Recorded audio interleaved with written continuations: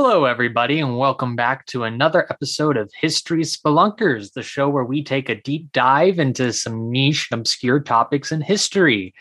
I am your host, Kelvin, he, him pronouns, and here are my lovely guests today. I'm Jamie, she, her pronouns. And I'm Ryan, he, him pronouns. Welcome back to the show, both of you. How you doing this holiday season? I'm doing good. Good. That's good to hear. Today we are doing our Christmas holiday special. And so Woof. if y'all are ready, let's dive on into it.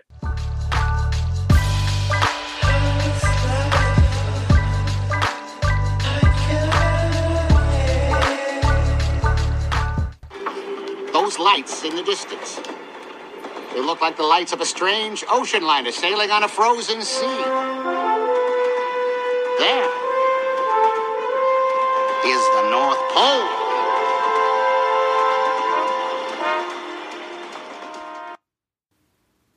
All right. Like I said earlier, it is our holiday special, and Santa Claus is coming to town around this time of year.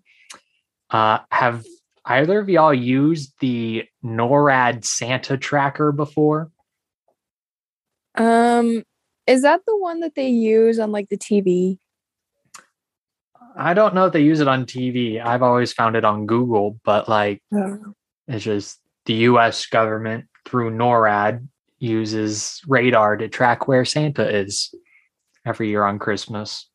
Oh, yeah. I've definitely seen that, but I don't think I've ever used it myself. Yeah, I don't think I've used it myself either. My cousin, he likes to watch it, so I pull it up for him every Christmas or so. But of course, Santa famously lives at the North Pole, and so that's kind of what we're going to be talking about, is the North Pole and polar expeditions in general. So we'll tie it in Santa real quick. In 1879, Thomas Nast revealed to the world in a series of drawings that Santa's workshop was at the North Pole, specifically the North Magnetic Pole, due to the Aurora Borealis being centered around his workshop area. And so that's in Canada, the location of that pole. And so the Canadian Postal Service actually has a postal code for his workshop for all the little kids to mail him letters. And you know how we have like zip codes? Well, Canada also has postal codes. And the postal code for Santa's workshop is H0H0HO. That's cute. In the United States, the U.S. Postal Service recommends that mail to Santa's workshop be sent to Santa Claus at 1225 Reindeer Road, North Pole, Alaska, zip code 99705. But much of the mail sent to that address is instead redirected to a volunteer base in Santa Claus, Indiana. But Canada does, while a lot of North Arctic countries have claim to Santa Claus being, living in their country or whatever, Canada has the best claim, not only because they have the North Magnetic Pole, but on the 23rd of December 2008, Jason Kenney, Canada's Minister of Citizenship, Immigration and Multiculturalism, formally awarded Canadian citizenship to Santa Claus. Wow. Beautiful. Quote, "The government of Canada wishes Santa the very best on his Christmas Eve duties and wants to let him know that, as a Canadian citizen, he has the automatic right to re-enter Canada once his trip around the world is complete." how is that working with the border closures and everything with COVID? Well, COVID, I'm sure his magic gives him some level of protection. The sleigh is pretty social distanced, so Also, didn't you hear, Ryan? Santa's vaccinated, so it's fine. Oh, that's right. And he got his booster. So Yeah, and he got his booster. Didn't Big Bird also get his shot? Yeah, some people got mad. Okay. Yeah, sorry to But so there's our Santa tie-in. But the main history portion of this episode, the bulk of it, is polar exploration. People trying to get to both the North and the South Pole. It's been happening for a long time. And so we'll kind of focus on the North Pole for a bit, and then we'll change directions and go down south and kind of detail the hunt for Santa Claus, I guess, or at least his house. So, Arctic expedition, so North Pole, it first recorded explorer that we have entering that world from the Mediterranean area was the Greek explorer Pythias. I didn't take Latin, so I probably pronounced that wrong. But he entered the Arctic Circle around 330 BCE in his voyage around the British Isles. And we know that he entered the Arctic Circle because in the writings of his expedition, there's talk of some drift ice, and he records encountering the midnight sun. So kind of a little deal. But whenever most people think of Arctic exploration, a large portion of it can be traced to Scandinavian and Viking exploration.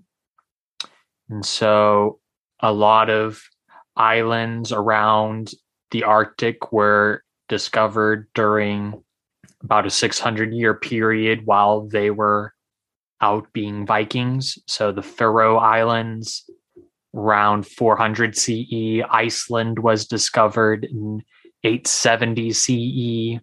They made it around the northern tip of Scandinavia in 880 CE, Greenland in 986, and then North America was discovered by the Vikings in in 1000 CE, and they stayed there for about 20 years or so. And then that was kind of it. And then you don't get a next big wave of Arctic exploration until around 1700s, 1800s, whenever people are trying to find the Northwest and Northeast passages, which were these hypothetical sea routes that would take people around North America or Asia to get from Europe to get to Asia. Of course, the Northwest Passage did not exist. Much to their chagrin, there's something called the Rocky Mountains in the way. So that kept a lot of people from getting the direction they wanted to go. But in 1851, a guy named Robert McClure discovered the actual Northwest Passage, which is through the Canadian archipelago, a bunch of islands up north. And in 1878, a guy named Adolf Nordenskjold.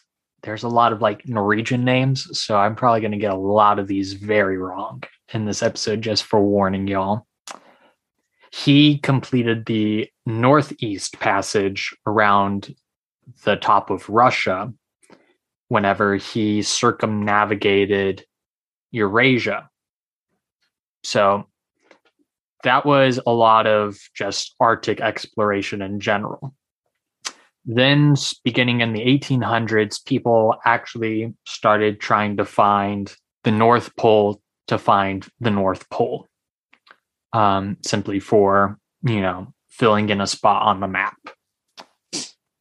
And so 1827, William Edward Parry set the northmost record by reaching 82 degrees 45 minutes north. And so I'm going to be saying a lot of degrees. And so for reference, and so that people understand, 1 degree of longitude going north is about 69 miles. And the farther north you go, that measurement kind of shrinks a little bit because the Earth isn't a perfect sphere. But, it's close enough. And for points of reference, Greenland and Canada, their northernmost points are around 83 degrees north. Alaska, its northernmost point is around 71 degrees north. And mainland Russia is around 78 degrees north. And once you get past that, you just get into ice. One of the first major polar explorations in the United States was 1871 with the Polaris expedition. It was funded by Congress, and it left New York City in June of 1871. And in September of that year, it reached its northernmost point of around 82 degrees north. And they wintered in a bay off of Greenland whenever the ice set in. This expedition was led by a man named Charles Francis Hall. And it's famous for being a tragedy, a failure as far as expeditions go. They never made it to the North Pole, mostly because once they wintered, Charles Hall and other leaders in the crew began having disagreements about how to proceed with their expedition. In October, a group of them began going out on the ice in dog sleds, but they had to return to the ship because they forgot some of their supplies. And then after a second trip out on the sled in late October, the leader of the expedition, Charles Hall, fell ill after drinking a cup of coffee. And he believed that he was poisoned by the chief scientist of the crew. His name was Emil Bessels. And so he refused medical treatment from the scientist and promptly died on November 8th. As the season began to change, they decided to turn south in the next summer. But on October 15th of the next year, they hit an iceberg. And so 6 members of the crew were stranded on an ice floe the night of the wreck. And so they weren't on the ship. And they ended up being rescued on April 30th, 1873, off the coast of Newfoundland. Basically, they just survived on the ice floe with the help of their Inuit guides. And they survived by hunting seals, building igloos, etc. And so they sailed off and were kind of doing their own thing.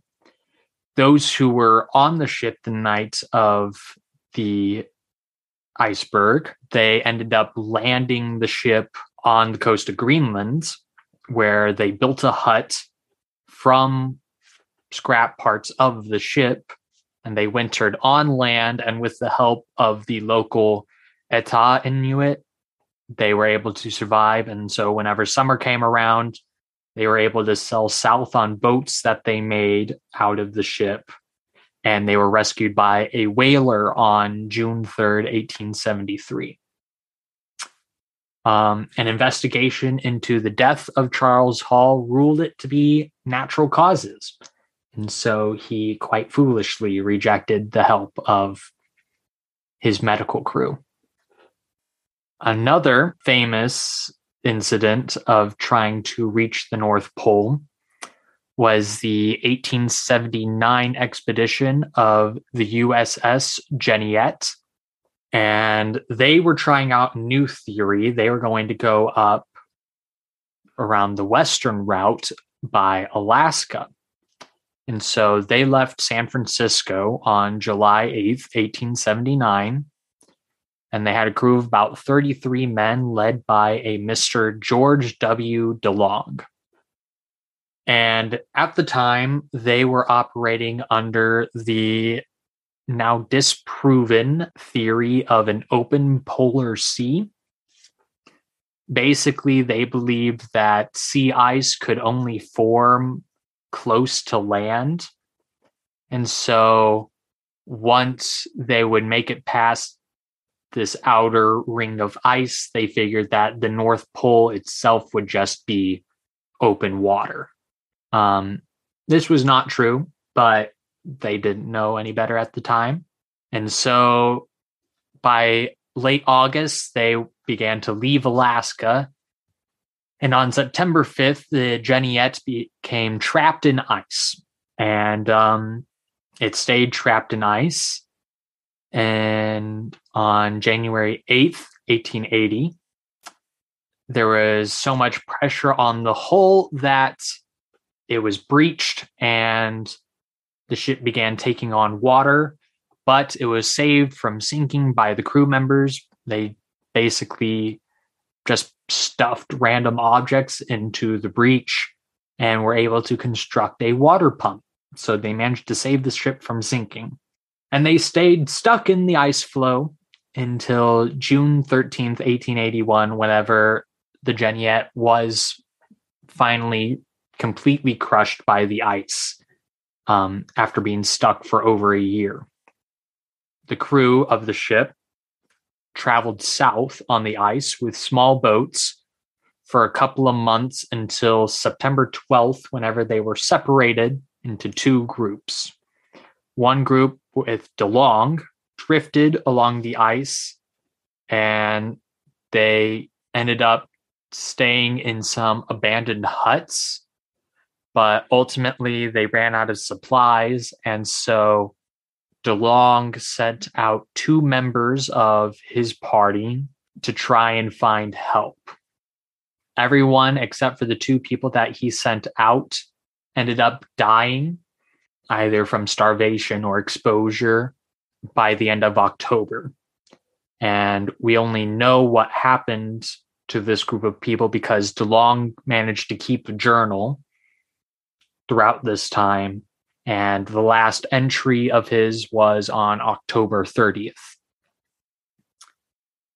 The two men that he sent out managed to make contact with the other group that got separated on November 2nd.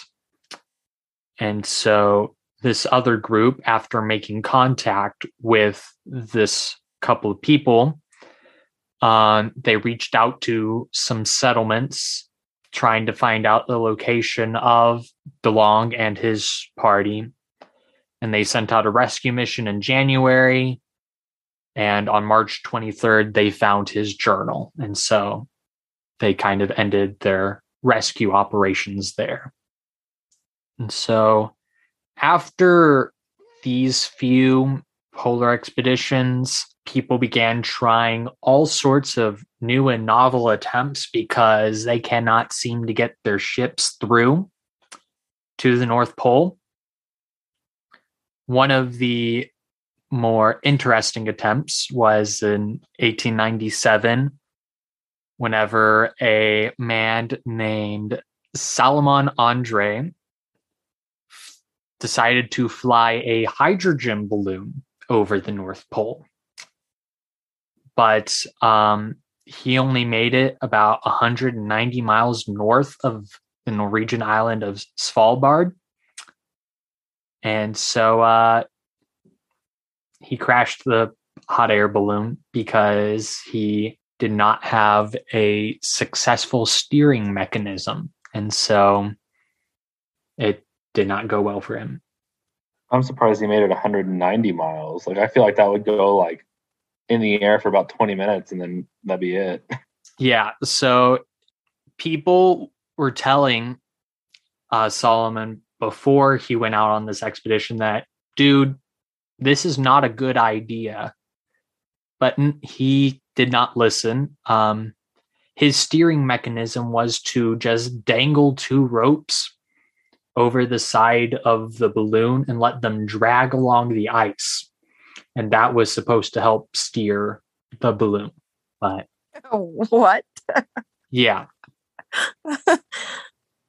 Basically, it'd be like the friction of the rope on the ice would, you put the rope out on the left side of the basket, then it'll pull it over to the left. But no, it didn't work like that. So he ended up crashing the balloon. See, I wonder if it seems like a silly idea to us because it is very common nowadays to be highly educated in science and physics and stuff like that. And so maybe that's why we can look on that and be like, that was a stupid idea. But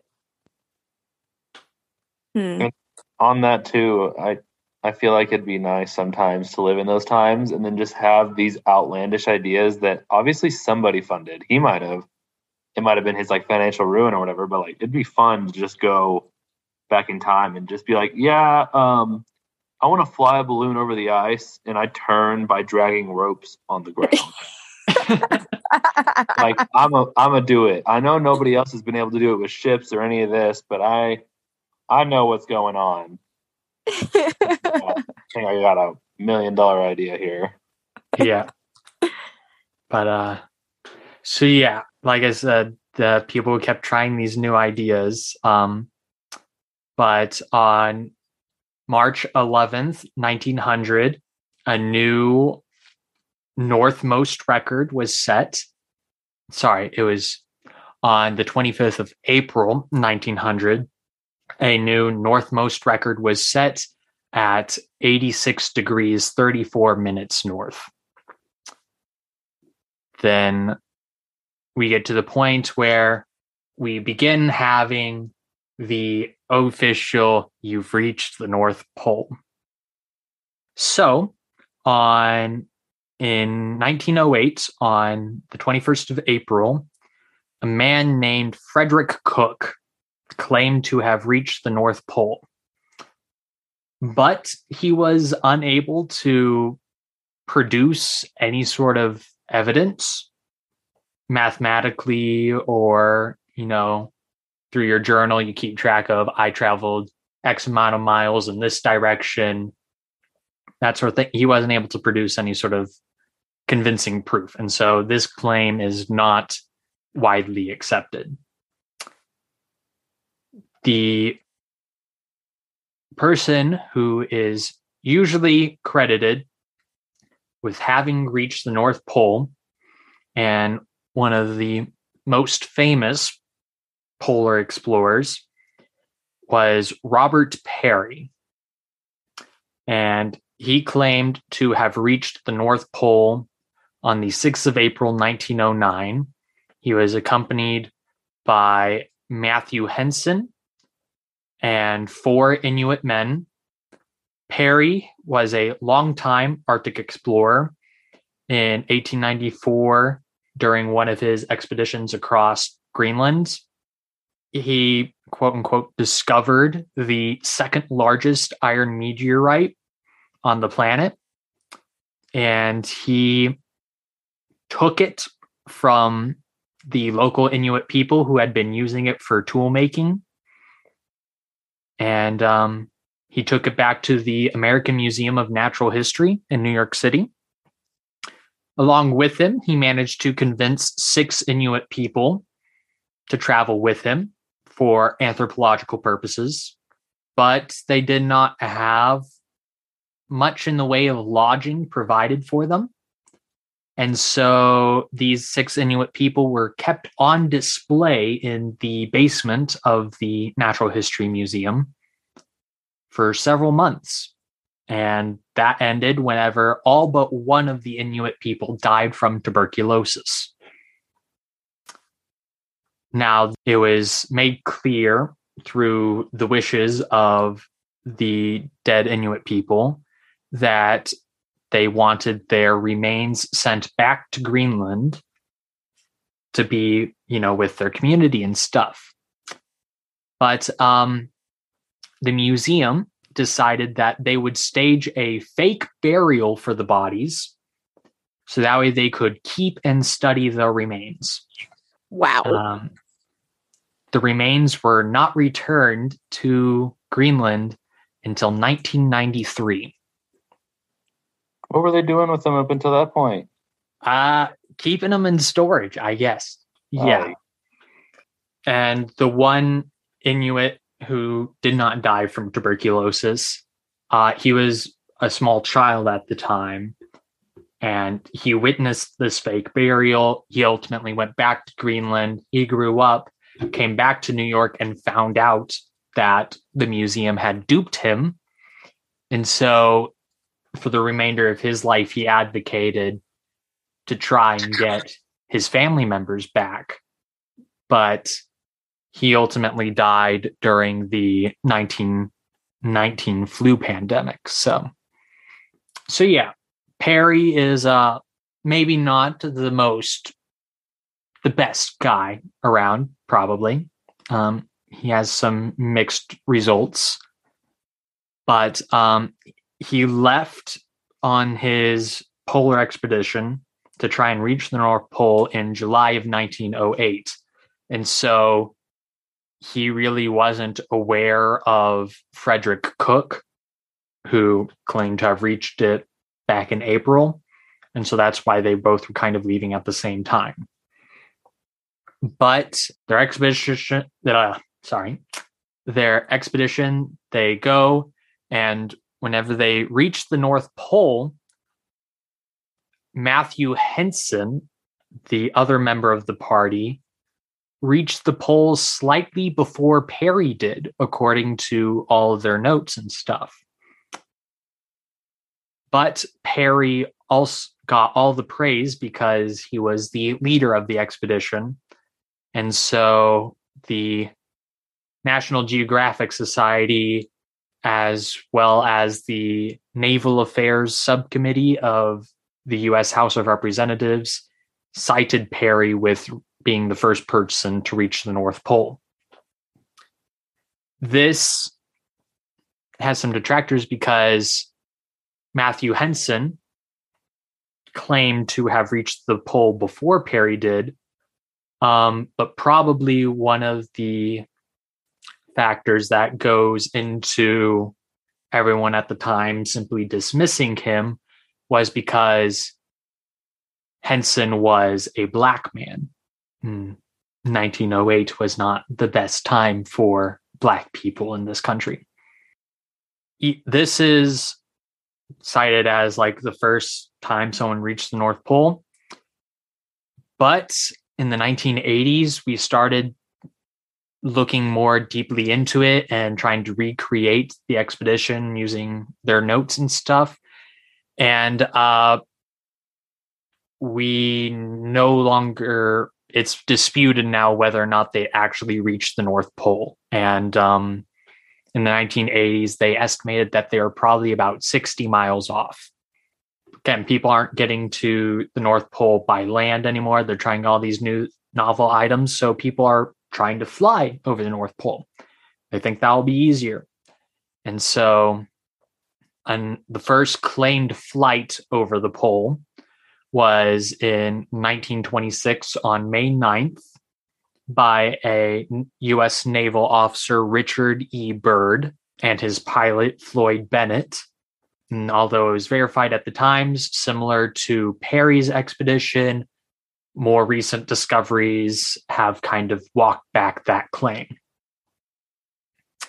And so the first consistent, verified, and scientifically convincing expedition to successfully reach the pole was on the 12th of May, 1926, by a Norwegian explorer, Ronald Amundsen, and his sponsor, Lincoln Ellsworth, aboard the airship Norge, in which they flew over the North Pole and dropped in an airship, so like a dirigible, And whenever they flew over the North Pole, they dropped down an Italian, Norwegian, and American flag.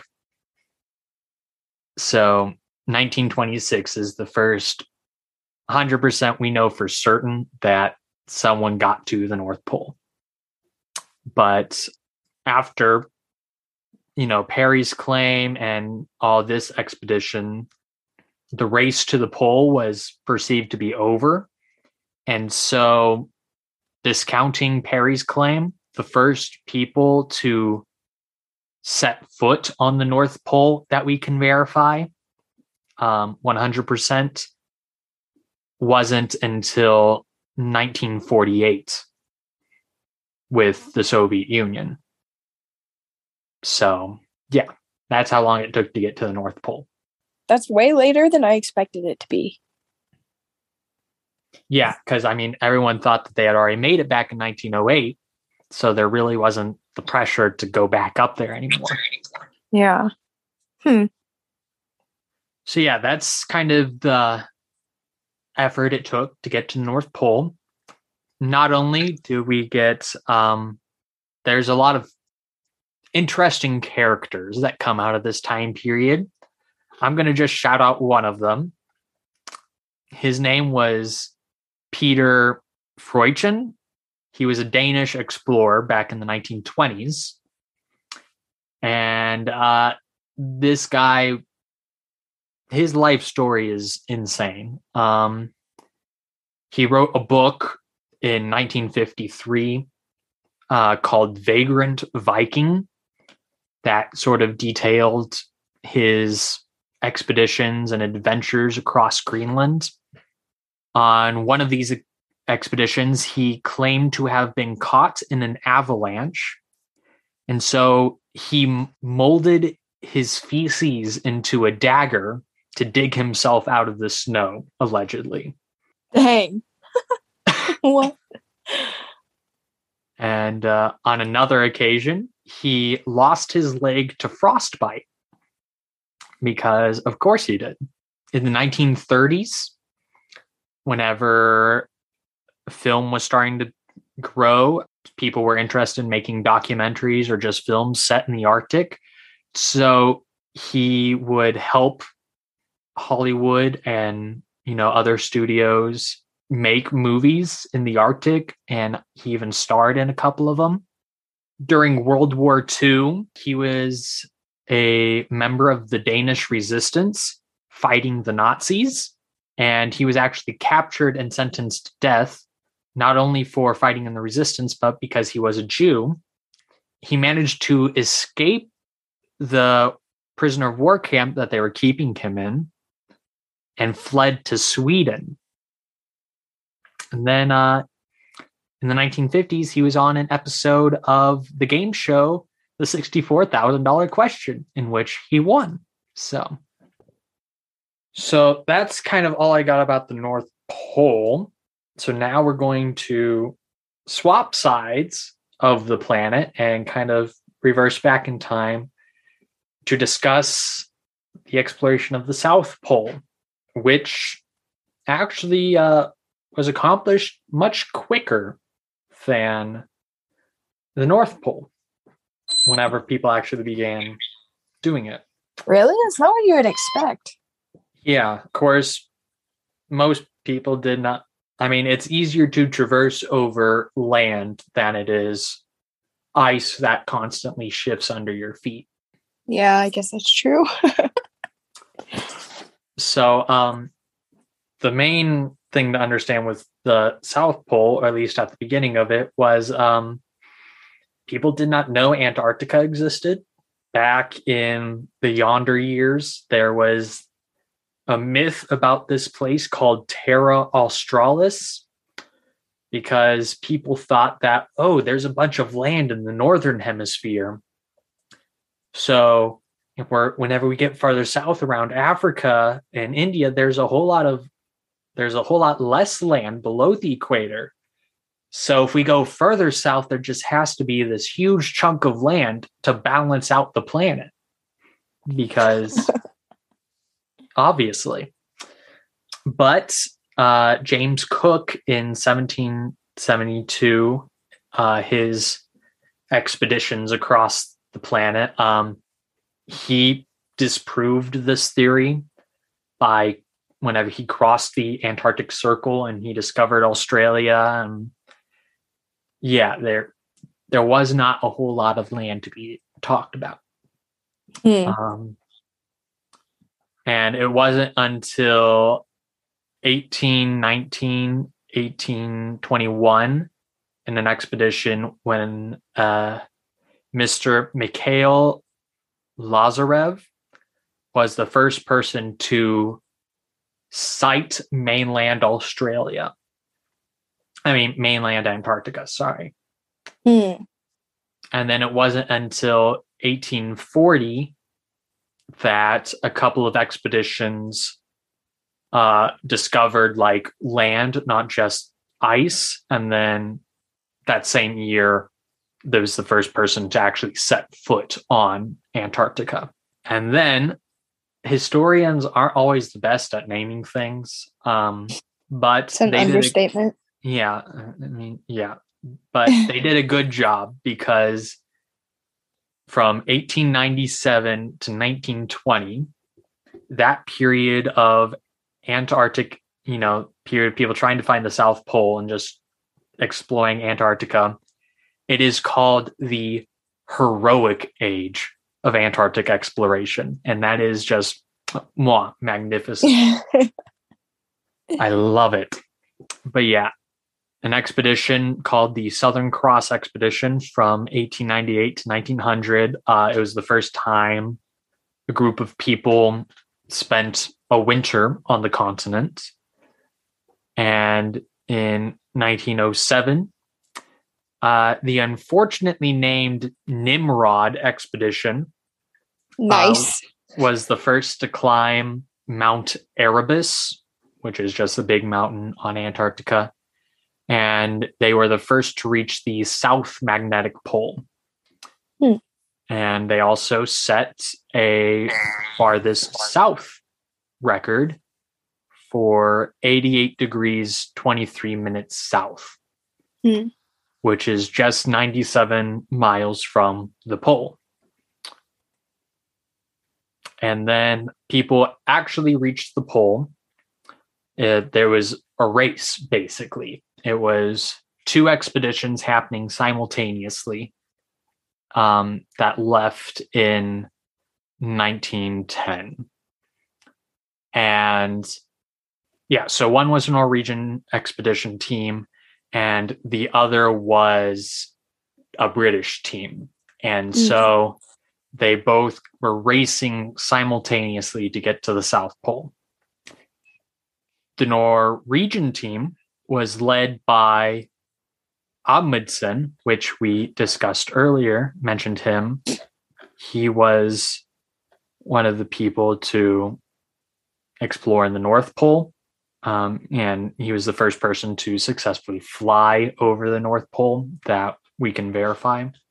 And so he was on the expedition to reach the South Pole first. And on December 14th, 1911, they successfully reached the geographic South Pole. The British team, led by Robert Falcon Scott, they reached the South Pole a month later on the 17th of January, 1912. And so now they didn't know, but they lost the race, unfortunately for them. But the Scott expedition tragically gets worse because on the return journey, all 5 members of the expedition died through a combination of starvation and exposure from the cold.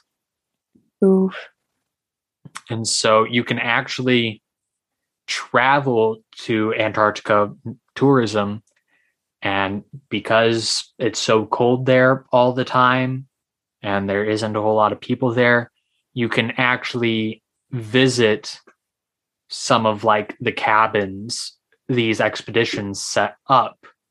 And they're full of canned food, chocolate, all sorts of stuff that they would need for these expeditions. They're still there, perfectly preserved. Wow. You think anyone's taken any of it and eaten it? You got to be sure that some people have, especially before they were like really keeping track of that sort of thing, trying to preserve it. Mm-hmm. And I'm sure some of it, would probably still be edible. Don't know if it would be good at this point, over 100 years on, but yeah. Probably just a little freezer burned, Probably a little bit. But there's a lot of chocolate. Chocolate is actually a very common item for polar expeditions, apparently. Just why? I think it's because of the sugar content and also fat, just kind of in combination together. And it's something that people enjoy. Mm-hmm. Because other than that, you're eating like biscuits and jerky, So gotta have a tasty treat to help you from going insane, I guess. I guess so. But wouldn't work for you though. You would just have to suffer. I don't like chocolate, so I guess I'll just be screwed. But the last major expedition of the heroic age of Antarctic exploration was Shackleton's Imperial Trans-Antarctic Expedition. And so they tried to just... Yeah, they basically tried to just cross Antarctica from one coast to the other via the South Pole. So they were going to start at the Weddell and Ross Seas. Mm-hmm. Well, they were going to start at the Weddell Sea and go to the Ross Sea. They failed to land on the Weddell Sea shore because their ship, the Endurance, became trapped and was crushed in pack ice. Ooh. And so this expedition has a bunch of crazy stories of how they tried to rescue themselves, including prolonged drifts on these ice floes. Mm-hmm. And, just floating out in the ocean. But they managed to escape on a lifeboat to Elephant Island. And then there was an 800-mile open boat journey from there to South Georgia Island. So it's just a bunch of crazy stories and you'll find a lot of them. And it was because of these heroic stories that these people were treated as celebrities whenever they got back. Just exploring the Arctic and the Antarctic became, these big, huge things. And they just filled the popular imagination at the time. I wonder if they've ever made any books or movies about these stories. I'm sure they have. Like I said, Freudchen, he wrote an autobiography, in the 50s. A famous fiction account of an Antarctic exploration was H.P. Lovecraft's novel At the Mountains of Madness. Mm-hmm. It takes place in Antarctica at another good name there's Mount Terror, which is a volcano. So people are really good at naming stuff. Though, do you know what Arctic and then Antarctic means? No. Arctic, if you know, I think it's your Greek roots. It basically means land of bears, because you got polar bears and brown bears and stuff. It's just people are like, there's bears up north. So the Arctic is literally just place where there are bears. And so all right, fine, I guess. So yeah, so the Antarctic is basically there are no bears here, Okay. which is true. I mean, I guess they didn't really have did they have words for like penguins and stuff back then? Well, people Had they really discovered penguins yet? I mean, let's see. When did people discover penguins?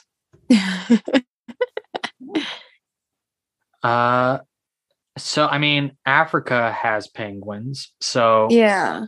they had discovered some penguins in like the 1400s apparently.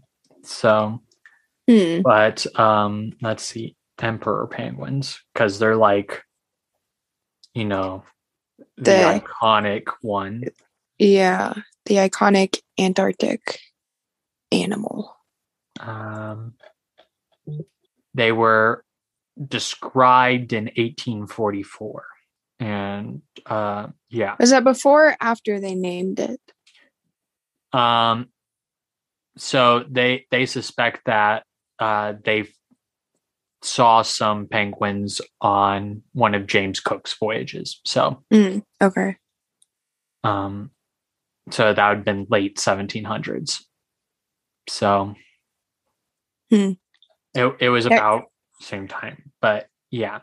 Yeah, because I was gonna say place with penguins would have been a much better name than like place without bears, you know? Yeah, I get I don't but hey, know. I guess that's the name we're stuck with, so yeah. Yeah.